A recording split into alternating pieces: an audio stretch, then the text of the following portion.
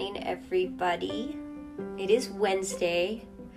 It looks like it's going to be a beautiful day. Trying to think if anything.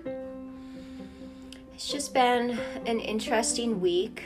I just did a podcast for those of you who may want to listen to extra. I just did a podcast on some stuff that I'm going through right now.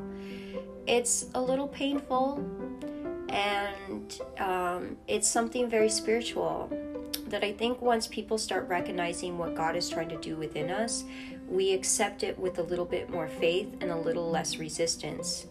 I mean, it's hard for me, and I know what God's trying to do for me, and it's still hard. It's still painful.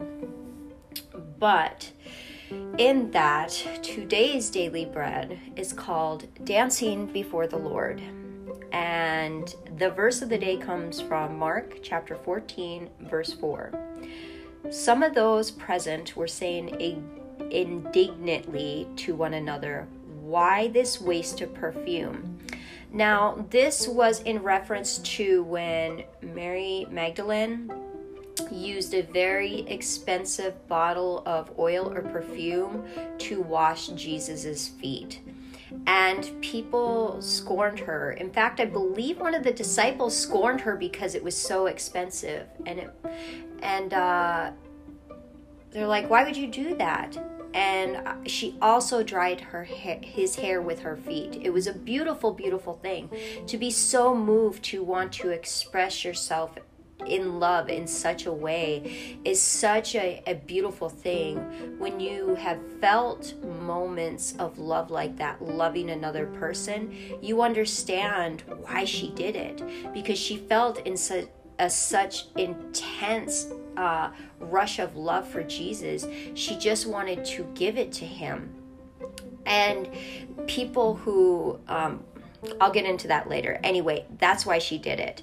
And people did laugh at her. And she still washed his feet and dried them with her hair. And it was a beautiful thing. And the story goes, a number of years ago, my wife and I visited a small church where during the worship service, a woman began to dance in the aisles. She was soon joined by others. Carol and I looked at one another, and an unspoken agreement passed between us. Not me. We come from a church where traditions are, they're traditional. And this form of worship was well beyond our comfort zone.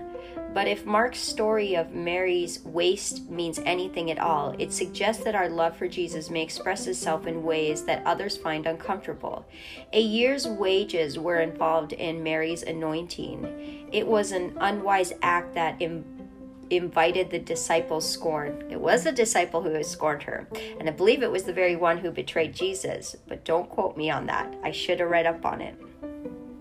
The word Mark uses to describe the reaction means to snort or suggest disdain or mockery, kind of like, why would you waste that kind of perfume on washing somebody's feet? We walk on our feet. Mary may have cringed, fearing Jesus' response, but he commended her for her act of devotion and defended her against his own disciples. For Jesus saw the love that prompted her action, despite what some would consider impractical nature of it. He said, "Why are you bothering her? She has done a beautiful thing for me." And he meant that because what she did came from the heart. It came from something deeper, greater than herself. And she submitted to it. She was obedient to the calling of doing this loving act. Okay. The Holy Spirit is stirring something in me in this story. I know he is. So if I pause and I get gaspy, it's just because he's really stirring something up in me. So I don't know where this is going to go. It may not go anywhere, but I'm just a little off. Sorry. Different forms of worship: informal, formal, quiet, exuberant, represent a sincere outpouring of love for Jesus. He is worthy of all worship that comes from a heart of love.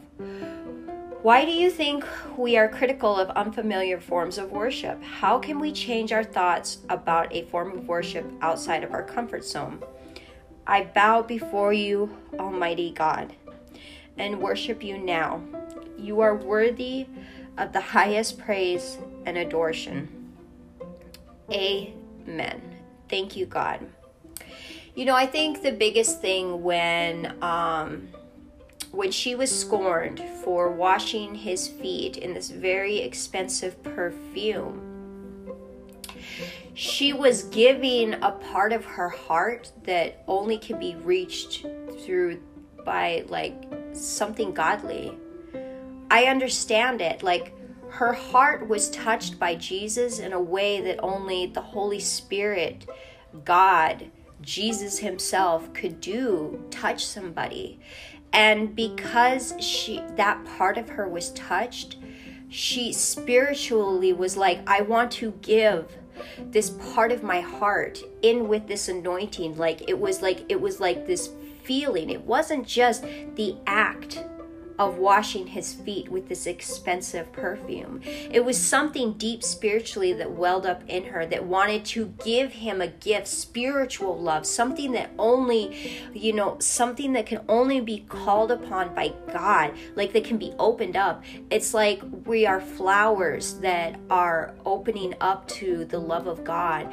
And there's a certain time where this love is open. It's like wide open, and you just want to give your beauty to the world, this love, which is love. Our beauty is our love. You just want to give it, and she wanted to give it to Jesus.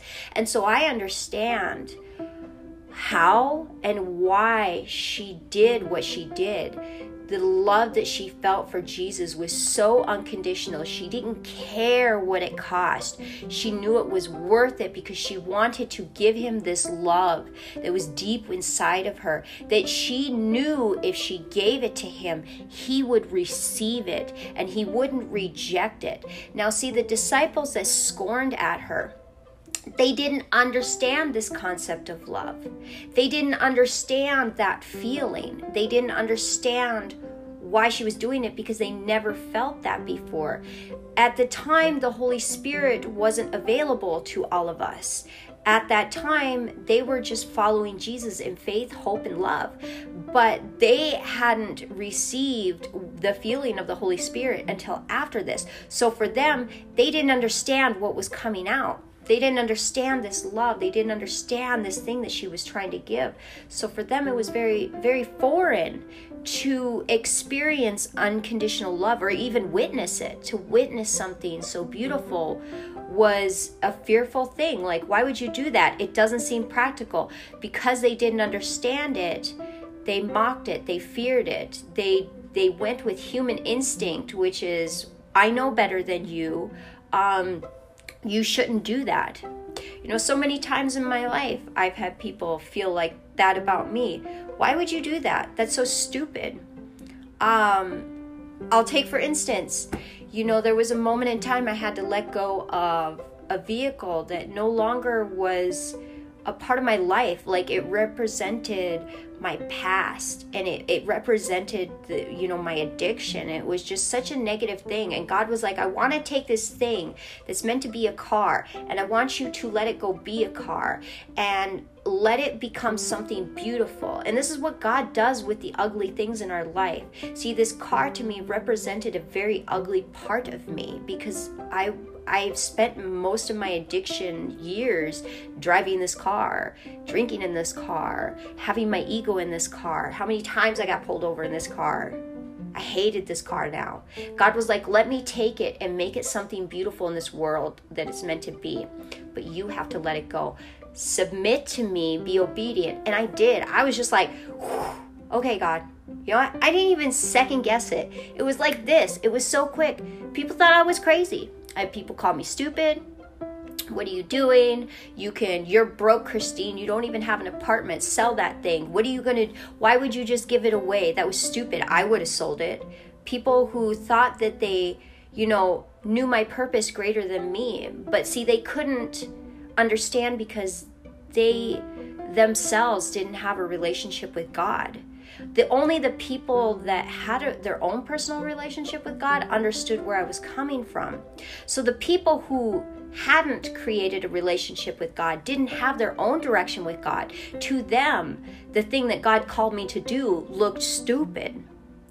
Was a ridiculous thing, Christine. Why would you do that? You could have made money. But to me and to people who had a relationship with God, understood that God called me to do something beautiful, and I submitted. And what a beautiful thing to submit in such an open way. So that's where the disciples came from. They didn't understand that God was calling her to do something so loving. And he just opened up her heart and she felt it. And that's why doing the things God calls you to do comes with that love. It opens something up in you that only God can open up in you. No human man-made thing could ever do what God can do to open you up with his love when you do the things he calls you to do. And see, he's touching up on me right now because I'm just going through this struggle of climbing over a wall in my life, and I'm struggling moving forward because I'm dragging my feet. And I'll explain. So right now,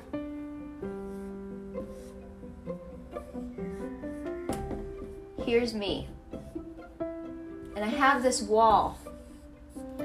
And this wall is my past. Past hurts. Okay? And here's God. God's love is on the other side. Okay? And here I am. Past hurts. You know, here they are in this bag, and I'm trying to climb over the wall, right? Past hurts from the stuff I witnessed as a child, and this is in my podcast from earlier today. You know, the stuff that I witnessed as a child through my relationships, just all of that, all those hurtful things of not trusting people, because I don't trust people. I'm struggling trusting God, that I don't have to see what's around the corner. I just should know that God is there. And he's like, Christine, let go of the bag of your past. Let go of it. And I keep hanging on to it like, no, I don't trust because of this. I keep hanging on to it and I go, I don't trust because of this. I'm making excuses. And God's like, you're not going to get over this wall until you let go of the bag. And when I let go of the bag, then I've conquered the wall. It's such a crazy thing. So right now, God is calling me to move forward, and he's calling me to do these things, and he's trying to love through me, and I'm putting a block in it, and I'm blocking like this out of fear of what's around the corner. Like, God, I don't want to continue. Like, I'm scared. And that's a real thing. Like, I'm truly a fearful person. There's been a lot of things in my life that I've had to overcome through God, and I have to trust God in this next thing. Just as Mary trusted when God called her to do this very crazy, insane thing and love Jesus and give him this love. You know, she didn't hinder. She didn't let the scoffing stop her. She didn't care. She wiped his feet with her hair. And back then, I can imagine it wasn't so easy to wash your hair as it is nowadays. You know, back then you had to go find a lake. You had to go, like, there wasn't shampoo and conditioner. You know, she wiped his feet with her hair and used this expensive perfume. And that was doing something, calling and following something and believing in something greater than herself. And she knew doing it, something better would be around the corner. You know, that perfume was just a thing, and she didn't care, because what she was getting, that loving feeling she was feeling in the moment, was greater than the feeling of having the actual perfume to herself. And that was the feeling that the disciples didn't understand, because they themselves weren't feeling it. So when people scoff, or they don't understand how people can do things in the name of God, that's because they themselves don't have that relationship with God yet. They've never experienced what God's love coming through your heart. And it's like this. It's like God is just coming through and he opens you up like this is what it feels like. It opens your chest up like this, and my heart gets like this big and it's just beating, and there's just so much love and so much joy. And I can imagine that's what she felt like. It had to have been huge. It had to have been just miraculous. Oh, how beautiful. How beautiful to experience that. And I say it like that because I want everybody to experience that. And I'm going through this struggle right now, but it's not a struggle that I know will hinder me for life. God will see me through this, and he is seeing me through this. It's just, it takes time. Good things take time. But for those of you that kind of don't understand that feeling, you're wondering, how do I get that feeling? You do it by creating a relationship with God. And sometimes that in itself can be hard because some people haven't been raised to create relationships, form relationships, maintain relationships, have healthy relationships. All of our relationships have been toxic, to toxic people, to toxic places, to toxic things. And when that's all you know, that's all you search for.